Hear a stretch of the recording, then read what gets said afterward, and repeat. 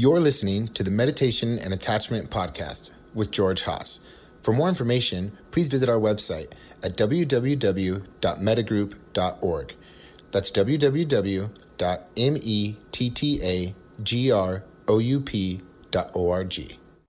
So welcome everybody. This is Meditation and Attachment, DYP, or Deepening Your Practice. It is March 18th, it's 2021 at 7:35 p.m. Pacific Daylight Time.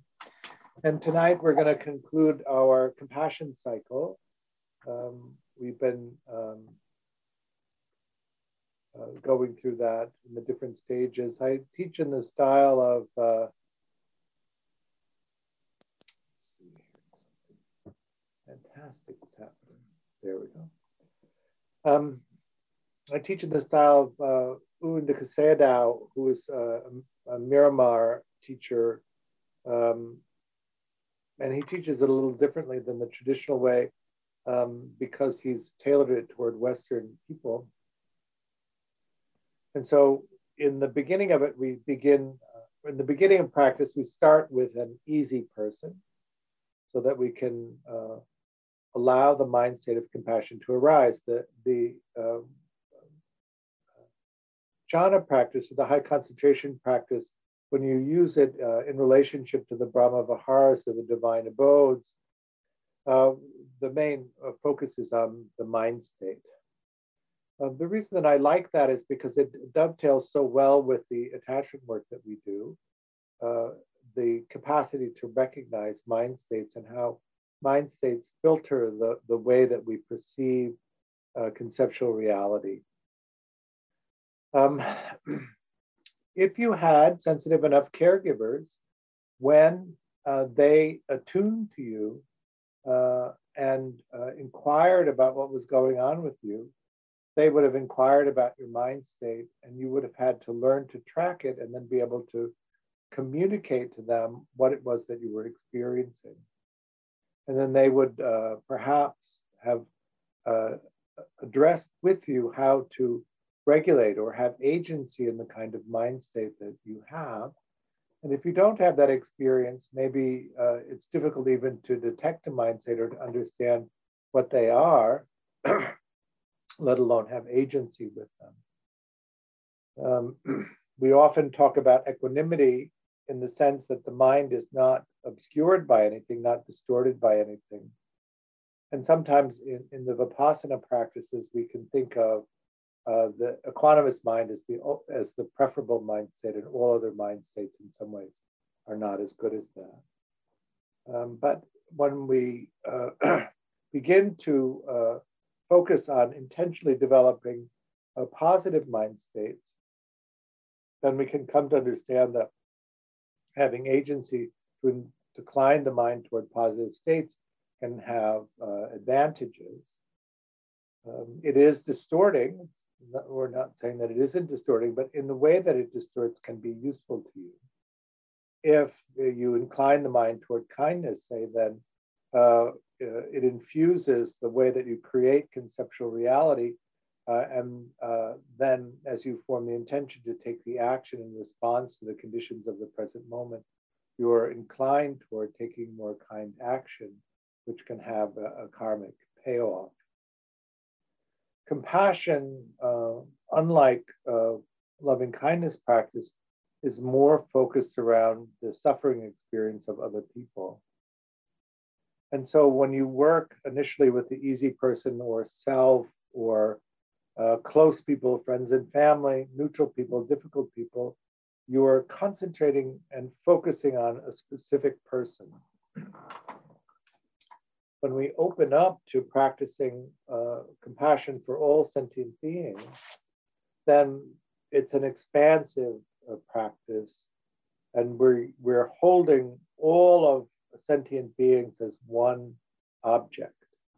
One of the things that the Sayadaw emphasized over and over in the way that he was teaching this was that you want to be able to expand outward and hold all sentient beings as one object of meditation, and never allow the mind to contract around a single individual or a subgroup. And that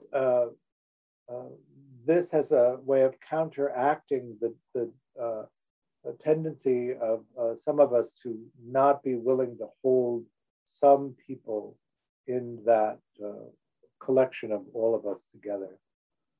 I talked about this quite a bit before in when the focuses were on other aspects of this. What do you do for somebody who commits an action that you find unforgivable? Not that there's an intrinsic action that is unforgivable, but based on your conditioning and your response to what they do, if you hold it as an unforgivable action, what do you do with that when you then pulling into all sentient beings? You include all sentient beings except for well, half the country, depending on what your point of view is. Out. We're going to divide the country in two, and this I'm going to do compassion for this half, but not for this half.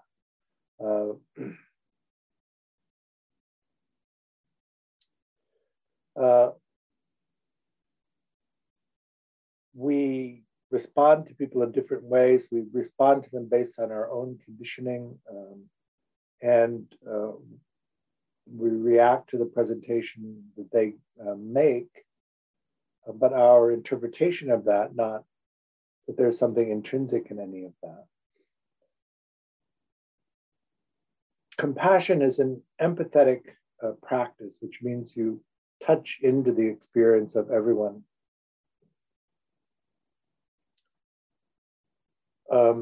When you multiply an individual experience of suffering by all of us together, how do you hold that intensity of suffering?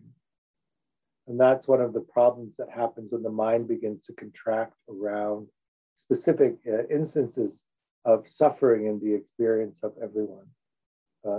We can easily become overwhelmed by that. I remember a story that Shinzen told of driving Sasaki Roshi from the Mount Baldy Zen Center to the Rinzai Zen Center in Los Angeles, and how he looked over at Roshi, and tears were just streaming out of his eyes. And when Shinzen said, "What's wrong?" he said, I'm just looking at all of the people around me, and I'm taking in the depth of their suffering. Nothing to do about that, really.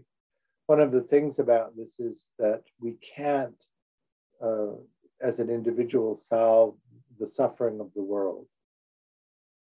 And so we can reflexively then want to just turn away from the experience of it, not attend to it.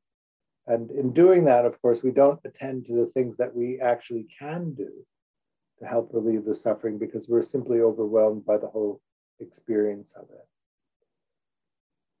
The Sayadaw said, when you're out in the world walking and you want to do compassion practice for all sentient beings, then you hold the whole world.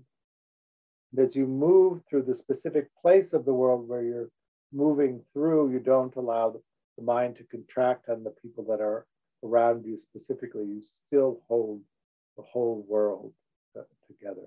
So there's an practice, because you may notice that the mind wants to focus on the things in front of it in a way that takes you out of that holding of all of us together.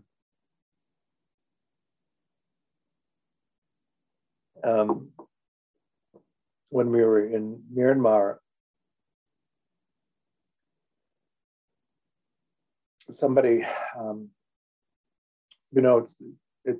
there's the traditional way of practicing, and then there are smart-ass Westerners who go there and want to pull up the things that are contradictory. And so somebody raised their hand and said, I want to include my dog in all sentient beings. And the Sayadaw was quick to admonish that dogs actually in Buddhist canon are not considered sentient, and so they would not be included in it, that it would be human births only. But then we know from Western science that many, many species have sentience, in the sense that we think of it, that they have self-awareness. You may have heard of this before, but I found it quite interesting. In species that don't have language, how would you track whether or not they have a sense of their own beingness? Did you ever have parakeets when you were a child? And some people had little mirrors that they would put in the cage with the parakeets, and the dominant parakeets would attack the image in the mirror as if it were a different bird. But they did a study where they put a red dot on the nose of a wide range of beings and then exposed them to a mirror. And some of the species would look in the mirror and then just wipe the red dot off their nose. And some wouldn't notice that there was a red dot on the image in the mirror, which they thought meant there wasn't sentience there, but there was in animal species. Himsa is a polyword that means not harming. So you take on this idea of not harming. In taking in this, the suffering of all of us together and all of us in the world and all of the actions that we are generating, we have these experiences as a group. We have this pandemic, which is now going through humans, and we're attempting to address it in the way that we do that. It's likely that these pandemics that come through, this is the worst one that we've had recently, even though there were several of these that came before this. And this is not even a bad virus. It kills about, well, in this country, about 3% of people that are infected.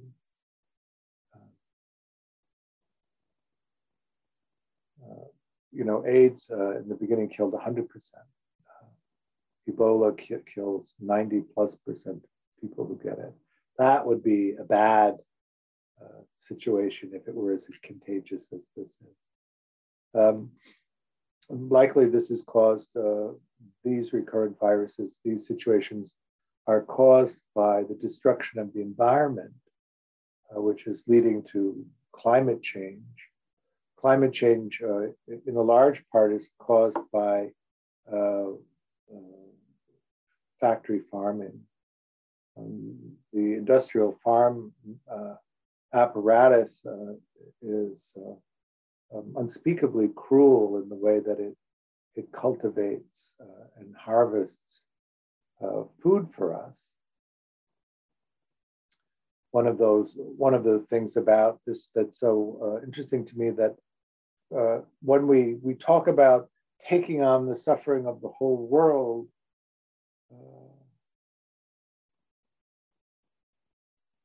and really what we're talking about are the things that each of us can do, stopping eating meat to stop contributing to that culture of cruelty is something that each of us could do, and yet so few of us are willing to do that because it's inconvenient or we would have to renounce the sense pleasure that comes from that. And so how do you hold that experience?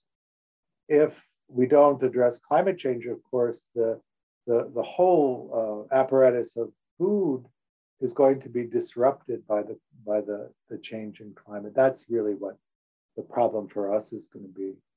We have developed this very narrow monoculture of foodstuffs and these cycles of growing that food. And if the temperature changes even a few degrees, all of those cycles will be disrupted, and the capacity to generate the food that we need to feed such a large population on this planet isn't going to happen.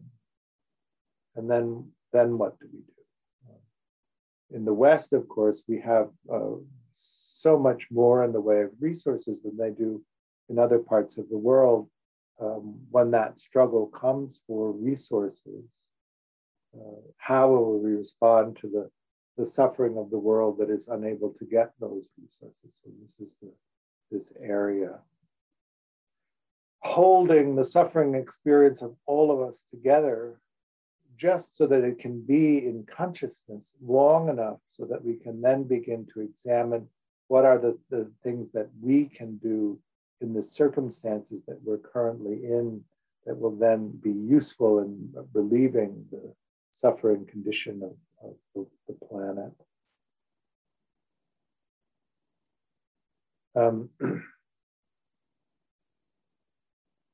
So in this way of practicing for all sentient beings, it is an open-eyed, outwardly expansive practice.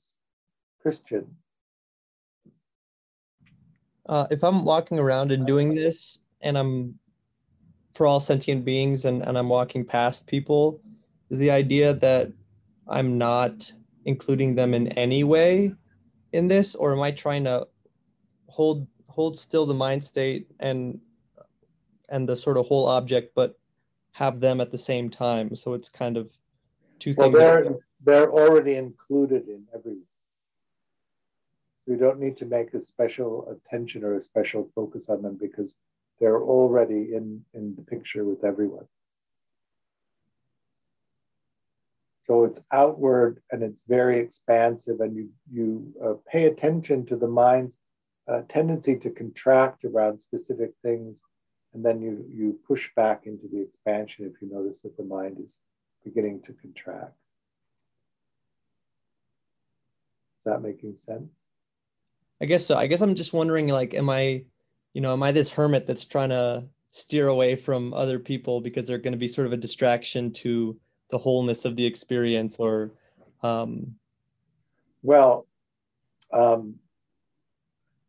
conditions, of course, change momentarily, right? Each moment has a different set of conditions. And so if somebody were to address you specifically, then you would come out of the expansive meditation and address the situation and then return back to the technique rather than attempt to hold the experience of everyone and not attend specifically to what's happening.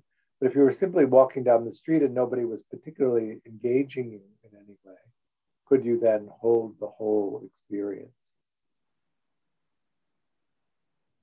Can you begin to imagine what your concern should be if you were to hold all of us together and we were a single group of beings that needed some kind of attention? What attention would that be?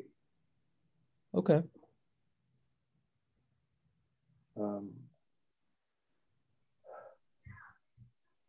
So this turning toward and then finding a way to be able to hold the intensity of suffering of all of us together in such a way that the mind reflexively disengages from it because it finds the experience overwhelming. So the Sayadaw's recommendation is this expansive energy. You just keep expanding outward in all 10 directions, this radiating compassion, and you don't allow the mind to narrow around specific suffering. Because if you do, it often overwhelms you and then you can't do the practice. Particularly if you let's say you decided to miraculously stack up one person's suffering after another until you'd stacked up an individual idea of everybody's suffering in the world. You couldn't do it, but as a metaphor, at what point would you become overwhelmed after you consider 10 people suffering or 50 people or 1,000 people suffering? At what point would that be too much? John?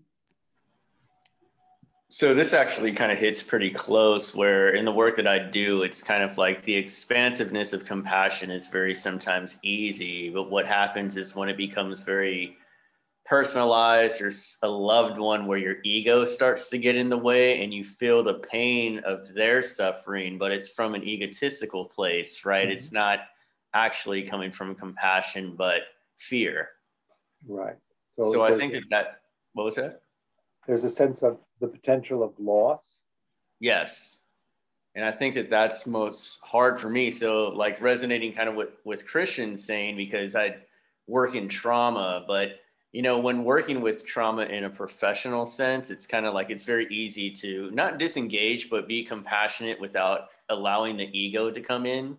Mm-hmm. Right. So it's more of a state of anatta, no self. But then when the loved one comes in, it's like, oh my gosh, like it floods in you with all this pain, and you try to help and then you end up pushing away. And that's a cycle that I get into, where it's very easy to hold compassion for the world. However, loved ones, man, I'm running in the other direction, you know? So if you have a little bit of insight on that, it would be great. Well, if somebody is suffering and they're needing proximity, I would look at it through the attachment lens. You have the attachment activation, the exploration activation, and the collaboration system, those three systems. What you would want to do is a quick inventory of the state of those systems. If somebody's activated and their attachment mechanism is on, that would mean that their exploration mechanism is off. They're not able to solve their problems because the attachment mechanism is on and the exploration mechanism is off. Then you'd have to evaluate whether their collaborative system was on or off. Most of the time it's on. There's some cases where it turns off. If their attachment mechanism is on, you don't have to solve the problem for them. You just have to get their attachment system to shut down so their exploration system could come back online, and then they would be capable of solving the problem. If you can't detect their collaboration system is online, then you have to help them get the collaboration system online, because without the collaboration system being online, you can't help them. And so you would look at those things and see what the lay of the land is, and then do the things that you can do, which is get their attachment mechanism to settle because they feel connected and safe, to get their exploration system to come on. Then you could encourage and support them to solve the problem. And then you could collaborate with them if the collaboration system was active. If they think that you're the cause of their attachment mechanism going off, then you can't address it through the attachment system. You have to address it through the collaboration system. So you did this to me, or you didn't do what you're supposed to, or all of that stuff is answerable by how are we going to figure this out? I recognize I have my part on this, but let's see if the two of us can't get together and solve it, rather than feeling that you have to take on. As long as their exploration system is off, they won't be able to really even address it in a meaningful way, the solutions. So that's the other thing to recognize. Are they overwhelmed emotionally? If they're overwhelmed emotionally, it means that their cognitive system is off. So you have to see them clearly and come at them from this place of attempting to help them regulate their emotional states. As soon as their emotional states are regulated, of course, the cognitive system will go back online, and then they'll be in a position to solve the problem themselves. And in none of those situations have you been necessary to really solve the problem. What's been necessary for you to do is to help them emotionally regulate and to activate the exploration collaboration systems. Yeah, that makes sense. I think, oh, sorry, go ahead.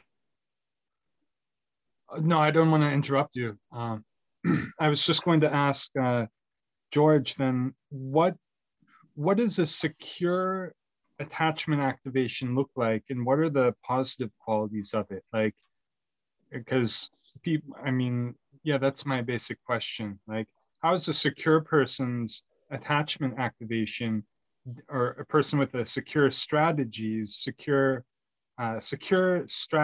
activation, what are the qualities of that allow or facilitate the more positive experience for that person, rather than the opposite, or the insecure strategies? So in a secure person, the attachment mechanism goes off and they experience it as longing. And they experience longing as a positive state. And it directs them to the people that they have relationships to, who they know will help them. They go to those people with the expectation that those people will help them, and then those people help them. Wow. So The a secure, the things that I just described. okay. So a secure person or a secure strategies activation, what it activates is sort of like a sense of compassion or a sense of metta or the sense of wanting to be connected, whereas an insecure strategy is, you know, quite different than that. It is. If you're dismissing, the attachment mechanism goes off and you experience it as sadness or shame. Right. Because your expectation is that if you turn to somebody to help you, they'll humiliate you or reject you. Right. Wow. If you're preoccupied, you feel it as guilt or shame, fear or guilt. Fearfulness is that nobody will help you, and then guilt that you are bothering them, or you're too much, or you're too demanding. And then disorganized people, when the mechanism goes off, they experience it as inviting somebody to abuse them. Hmm. So the disorganized person really doesn't want the attachment mechanism to goes off, because it creates a impossible contradiction. They want to seek closeness to the attachment figure, but they think that if they get close to the attachment figure will harm them. Wow. Well, you can see how the secure response is better. Yeah. Wow. Incredible. Hey, George. Uh-huh. So, I'm a dismissive person by nature, but one of the things that I've benefited from is, well, even before I understood what that was recognizing that it didn't work. But when I look at, society today, and one of the ways that I worked against it, and you've helped a lot over the past couple of years, but even before that, meditation, and then I don't know, I came across the prayer of Saint Francis of Assisi, who, and I'm non-religious, but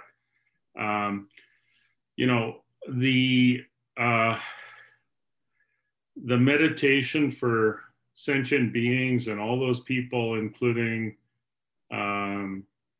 neo-Nazis and the folks that are encumbered with so much hate.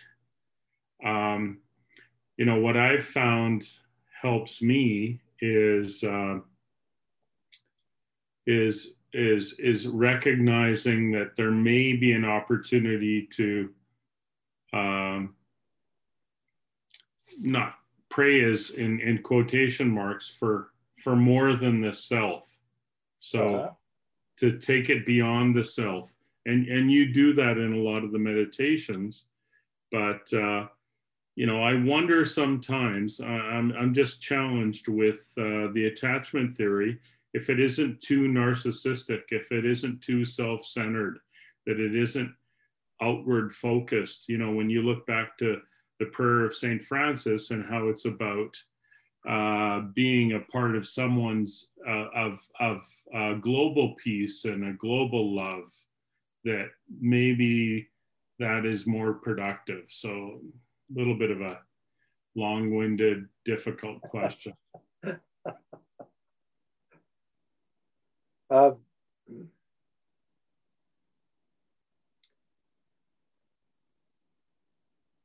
So the attachment mechanism, it activates when there's the perception of danger.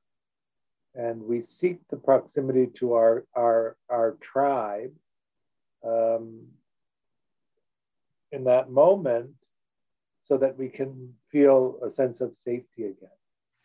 And then once the sense of safety is reestablished, the attachment mechanism turns off, the exploration mechanism turns on, and then we go out into the world of people and explore and look for ways that we might find meaning in that.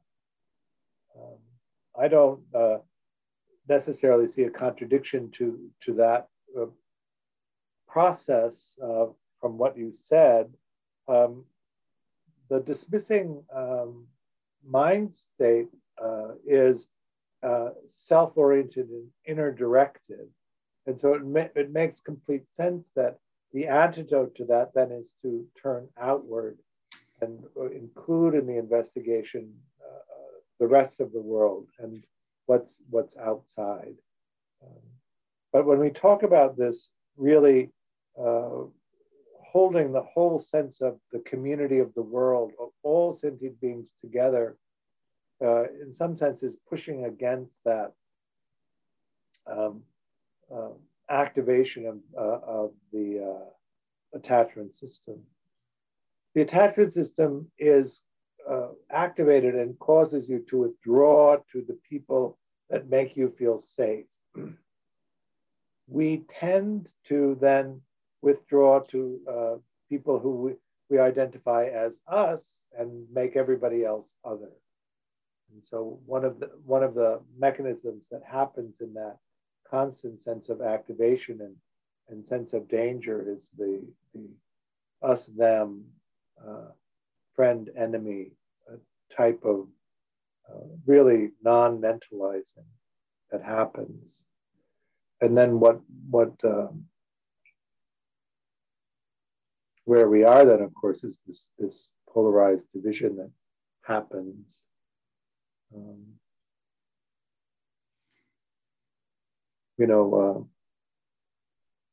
Facial recognition is a very intense activity in the mind. It takes a lot of resources to do it.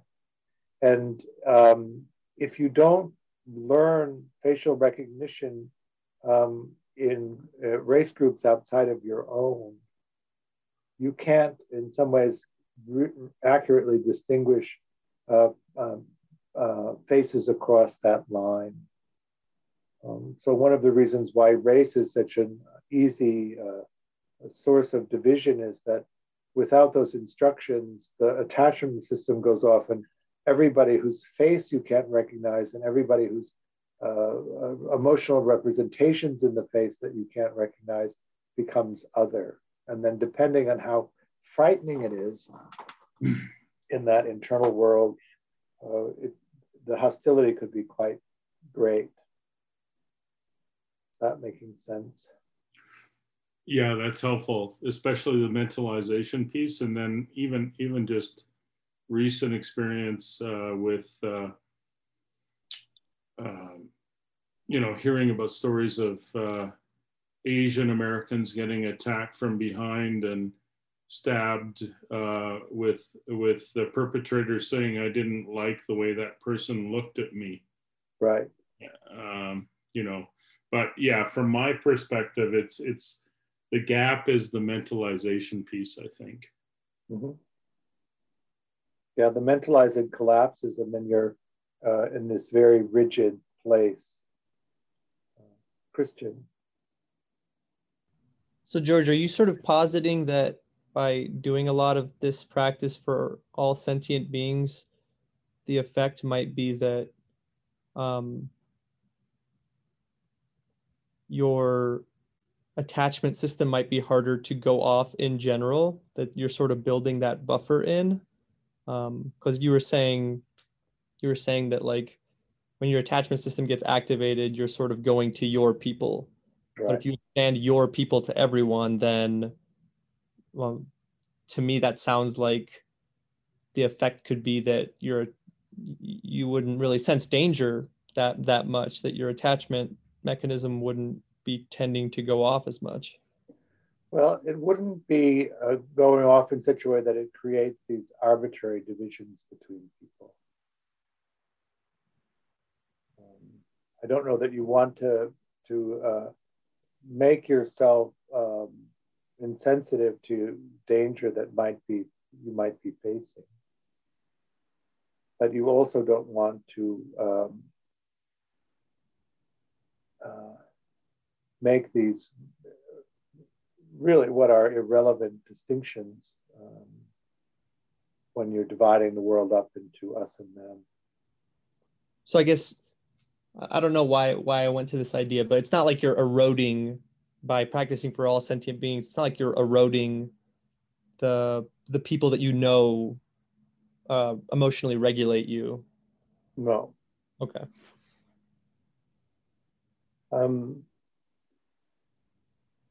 The mind can collapse around lots of different subgroups for a lot of different reasons. And then this is really this willingness to turn to the suffering of all of us, to begin to hold all of us together. I think without being able to do that, what will happen when we need to begin to make these global decisions about how to affect, with climate? It's a very different time in a way than we've really ever faced, or at least recently enough for it to register in a way. The actions of all of us together are going to have an impact on all of us. It isn't going to land equally. The United States has 5% of the world, but they're producing, 25% of the carbon? How are the poorest 4 billion people going to be able to respond to the wealth of the 3 billion people? It's going to be, if we aren't willing to do something about that, it's going to be an unprecedented slaughter of billions of people, which we will then watch on television. Those of us who have the amount of affluence that we have, that we're not going to be completely decimated by it. Jacqueline? I'm sorry. I think John had his hand up before I did.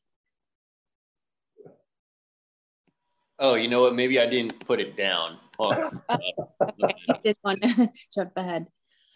I was just reflecting on what Christian was asking about the way our attachment styles and having and holding compassion, and when it's a good time to create space for yourself without feeling as though you're just blocking yourself off from people to keep yourself safe from the world. I think if you look at it in a sense of no change, then it could seem that way, but life isn't that way. Life is always changing, and our perspectives are always changing. And I think that the purpose for me, anyhow, the way I see it, is that the meditation gives me, because we all have things that we've been through that are painful, and so has everybody else that we're interacting with. Everybody's been through something painful in their life. And that's where some of our love for one another tends to get blurred. But, we're all flawed. So it's part of life. And so if we take the time to meditate and retract and slow down, and meditate and think, really pay attention to your cues, the inside, the outside, etc., then you can gain a different perspective. So maybe when you're focusing on the compassion for another, you can see that person in a different way that you hadn't seen it before. If you put kind of yourself into their suffering, then you could say, oh, wow, that person went through X, Y, Z, or, I can't even go into that detail. It just changes your perspective. And then maybe next time, if you see them differently, maybe you even see yourself differently, then perhaps you will build that stability to be able to be that person for them to explore, to open up the exploration part for them. But if you can't, then, as Mr. Haas has always said, it doesn't make any sense for you to go in if you're going to collapse and then they're going to collapse and people are just hurting each other. So, hopefully you can gain a different perspective and enter that space and be stronger, or see it not stronger, but you see it differently, and then you're not going to collapse. But if you can't, then you just need to continue meditating. And sometimes maybe you never should go into that space with that person. You just kind of have to feel it out as life goes about and changes. But I think ideally you'd gain some sort of new perspective so that you can heal yourself and the people around you. That's kind of how I see it. Yeah, or hold the space until they come back online and can then solve the issues that they have. That's how I really see it mainly.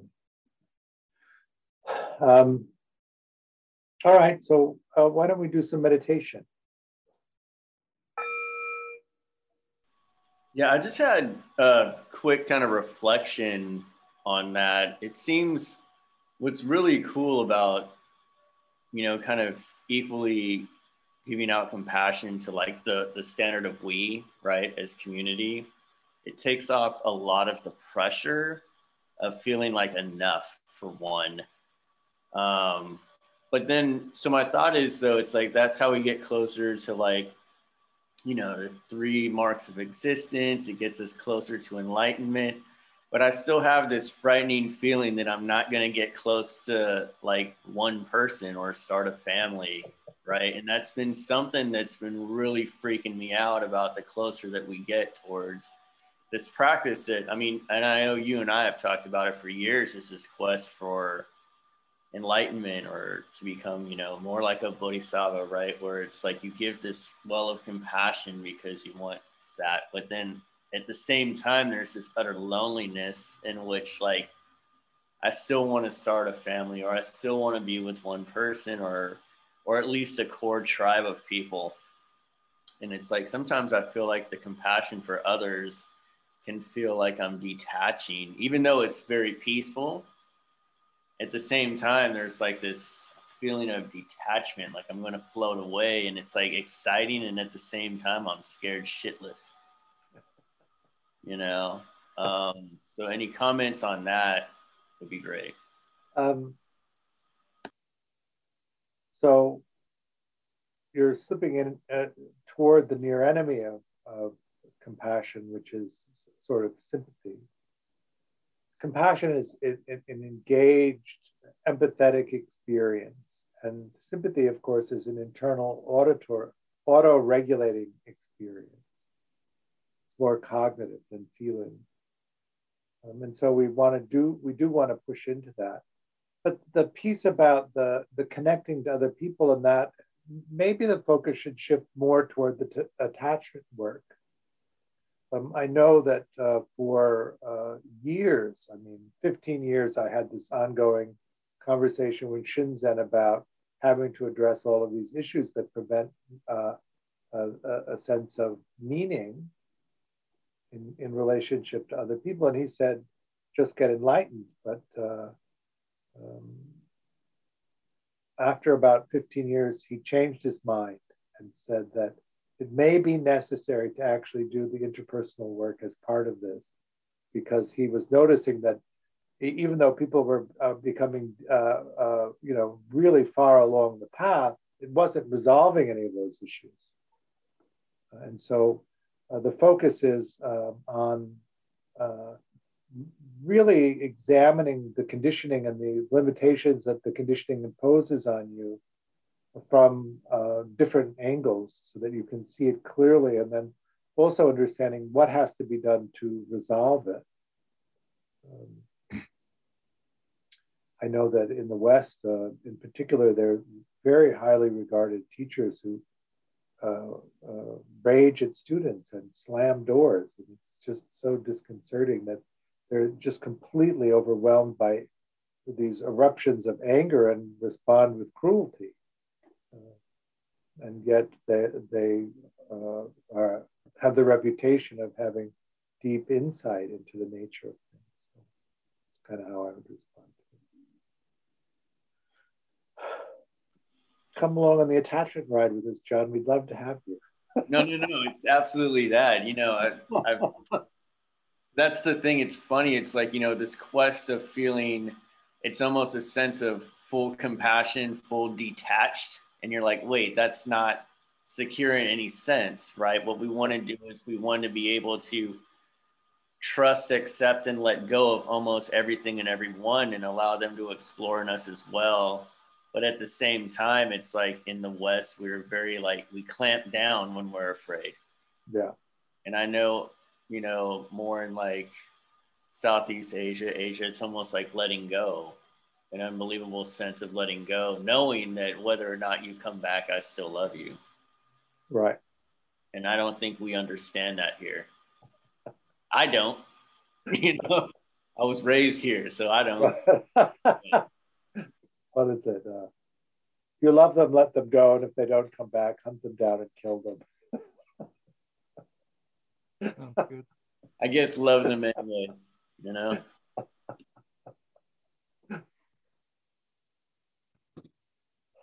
All right. So George, I'm sorry to interrupt you. I just have a super quick question. I've been racking my brain about the collaborative piece. I know you mentioned that you have this orientation towards the specific framework of the Bauman A, B, and C thing. And I've just been racking my brain and searching online to try and find what is that. Could you just give me a little reference point towards it so I could Google stuff on my own like that? Robin Dunbar, I think, might help. Oh, I'm sorry. Repeat that. Dunbar. Dunbar. Danbar. Robin Dunbar. Okay, Robin Dunbar. That Okay, might solve it. All right, thank you. Thank you very much. That's it. Let's see. We're going to do a day long on compassion. So this particular subject we're going to do a day long on. So we can sit for the whole day and practice, and we'll go through the various, we'll go through a whole cycle of compassion in one day. I'm going to do a level 1 starting in July. There's a summer retreat in June. We just put the whole second year calendar up, so it will be showing up on the website. We're going to start a new level 2 in September. And then